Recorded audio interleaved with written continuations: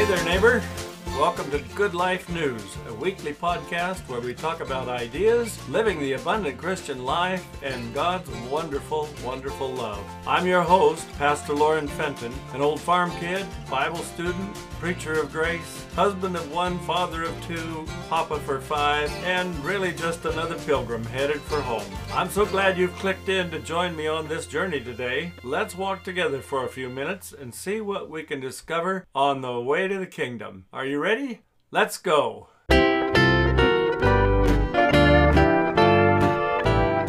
Greetings once again, friends. This is episode 33 of the podcast. The title of this week's episode is What We Really Need for Christmas. Millions of people love this time of year. Christmas lights adorn streets and homes, and the darkest time of winter becomes, in some places, a beautiful winter wonderland. I didn't know how attached I was to Christmas lights until I'd lived in Taiwan for several months. We arrived there in May 1971. By December, I was beginning to feel definite effects of culture shock, although I didn't recognize it for what it was until several weeks later.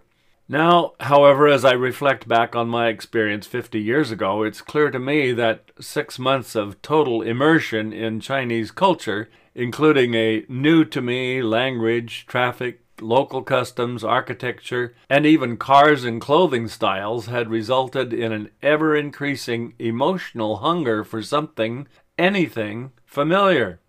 And then I saw the lights.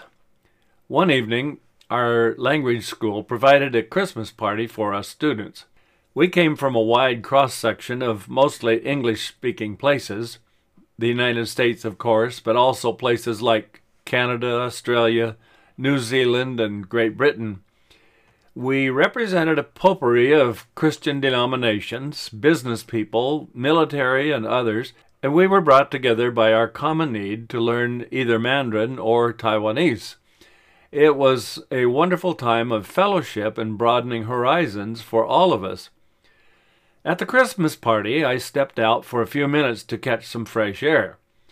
It was then I noticed a building all decked out with what looked like Christmas lights from back home in America. Another gentleman I knew, only from the language school, had come outside with me. "Wow, look at the Christmas lights," I said. "Well," he replied, "I see lights, but I'm not sure they're Christmas lights. Probably just a temple or something else." Oh, well, I had hoped. Which brings me to the question of the day. What do we really need from Christmas? Maybe we can take a clue from the angels who announced the birth of Jesus to the shepherds watching their flocks in the fields around Bethlehem. Let's read it from Luke 2, verses 8 to 14, and I'll be reading from the New King James Version. Now there were in the same country shepherds living out in the fields, keeping watch over their flocks by night. And behold, an angel of the Lord stood before them, and the glory of the Lord shone around them, and they were greatly afraid. Then the angel said to them, "Do not be afraid, for behold, I bring you good tidings of great joy, which will be to all people. For there is born to you this day in the city of David a Savior, who is Christ the Lord. And this will be the sign to you. You will find a babe wrapped in swaddling clothes, lying in a manger." And suddenly there was with the angel a multitude of heavenly hosts, praising God and saying, "Glory to God in the highest, and on earth peace, goodwill toward men." There are a number of observations I want to share with you that occurred to me as I read these verses.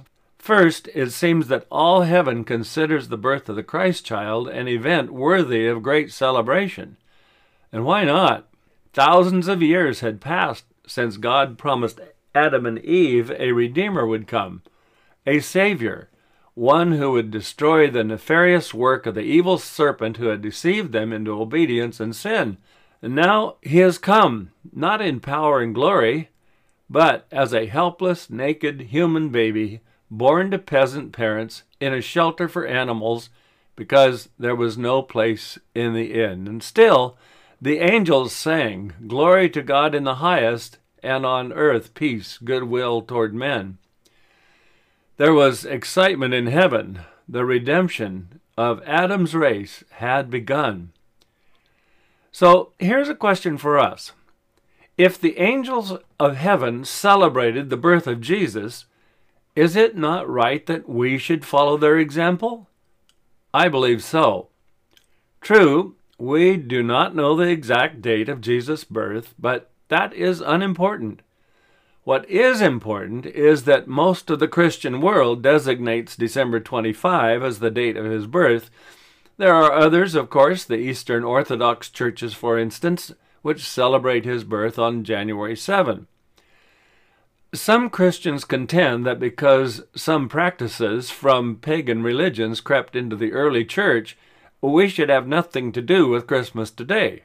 While we certainly do not need all of the commercialization and common fanciful stories and legends, we most desperately do need to join the shepherds and the magi and the heavenly angels in worshiping the newborn King of love, grace, and glory. Of course, we need to worship our King every day, not just on Christmas, or our weekly day of rest, or on other special occasions. We need to live a life of worship every day. Our words and actions and all our communications in every relationship should carry the light of His love and grace to our world, helping dispel the darkness of superstition, disbelief, and toxic forces. Another thought that comes to mind as we see many Christmas lights on rooftops, trees, seasonal displays in the shops and churches and other places, let them remind us that Jesus is the light of the world. The Apostle John begins his gospel with an introduction to Jesus as the creative Word of God, and then he says, the Word gave life to everything that was created, and His life brought light to everyone. The light shines in the darkness, and the darkness can never extinguish it. This is John 1, verses 4 and 5 from the New Living Translation. Well, then we go over to Matthew's Gospel, where Jesus' Sermon on the Mount is recorded, and we read these words from Jesus himself. He says to the crowd there, "You are the light of the world, like a city set on a hilltop that cannot be hidden. No one lights a lamp and then puts it under a basket. Instead, a lamp is placed on a stand where it gives light to everyone in the house. In the same way, let your good deeds shine out for all to see, so that everyone will praise your heavenly Father." Matthew 5:14-16, and from the NLT here as well. Here we can understand that the light Jesus brings into the world and which He gives to everyone, He intends for us to share wherever spiritual darkness prevails. And right now the song that we teach to little church children comes to mind. This little light of mine, I'm gonna let it shine. This little light of mine, I'm gonna let it shine. This little light of mine, I'm gonna let it shine, let it shine, let it shine. So when we see all those displays of Christmas lights, let's remember that each light can symbolize every believer carrying God's promise of life and love and salvation to the world around them.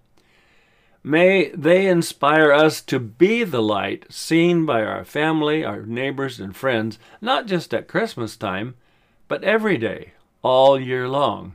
A couple of other things we need from the Bible story of Jesus' birth are the peace on earth and goodwill to men included in the angel's announcements to the shepherds. Let's realize that peace on earth can only come with the presence of Jesus, the Prince of Peace. Isaiah says, "For a child is born to us, a son is given to us.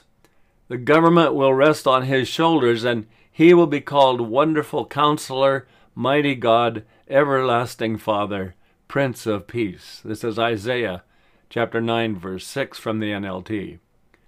Isaiah's prophecy points forward centuries in time to the birth of Jesus in Bethlehem, and then reaches clear into eternity, when Jesus will reign as King of Kings and Lord of Lords forever. Then there's that other part of the angel's song and their angel's message, the announcement that they gave to the shepherds, goodwill. An actual, more literal translation of this phrase might read, "Glory to God in highest places, and on earth peace among men of good will." Oh, that today we might know the peace that passes all understanding, as Paul wrote in Philippians 4:7, that this peace would be present among all the nations, tribes, languages, and people groups of the world. As a popular Christmas hymn says, "Let there be peace on earth, and let it begin with me." That prayer, sung so beautifully by Vince Gill and others, can be the experience of every Christian, regardless of social status, gender, ethnicity, skin color, economic standing, physical location, or any other identifying mark. God's peace, found in the very heart of the Prince of Peace, is available to you and to me right now today. The Apostle Paul includes it as one of the fruits of the Spirit produced in our spiritual heart. And you can look that up in Galatians chapter 5, verses 22 to 23. In vision, the Apostle John recorded a message from the glorified Christ in the book of Revelation. And there Jesus says, "Look, I stand at the door and knock. If you hear my voice and open the door, I will come in, and we will share a meal together as friends." Revelation 3:20. With Jesus in my heart, the peace of heaven on earth can indeed begin with me. Well, may that be your prayer and your experience this week and always as Christmas Day 2021 approaches. And thank you so much for listening today. I pray that you have been blessed, and I hope that you can join me for next week's episode as we finish out this year 2021. The title of next week's episode will be New Year Coming. So be sure to tune in and invite somebody to listen with you. And as I say each week, if you enjoy these podcasts and blog posts, please share the links with your friends, your family, or whomever. And truly my many, many thanks in advance.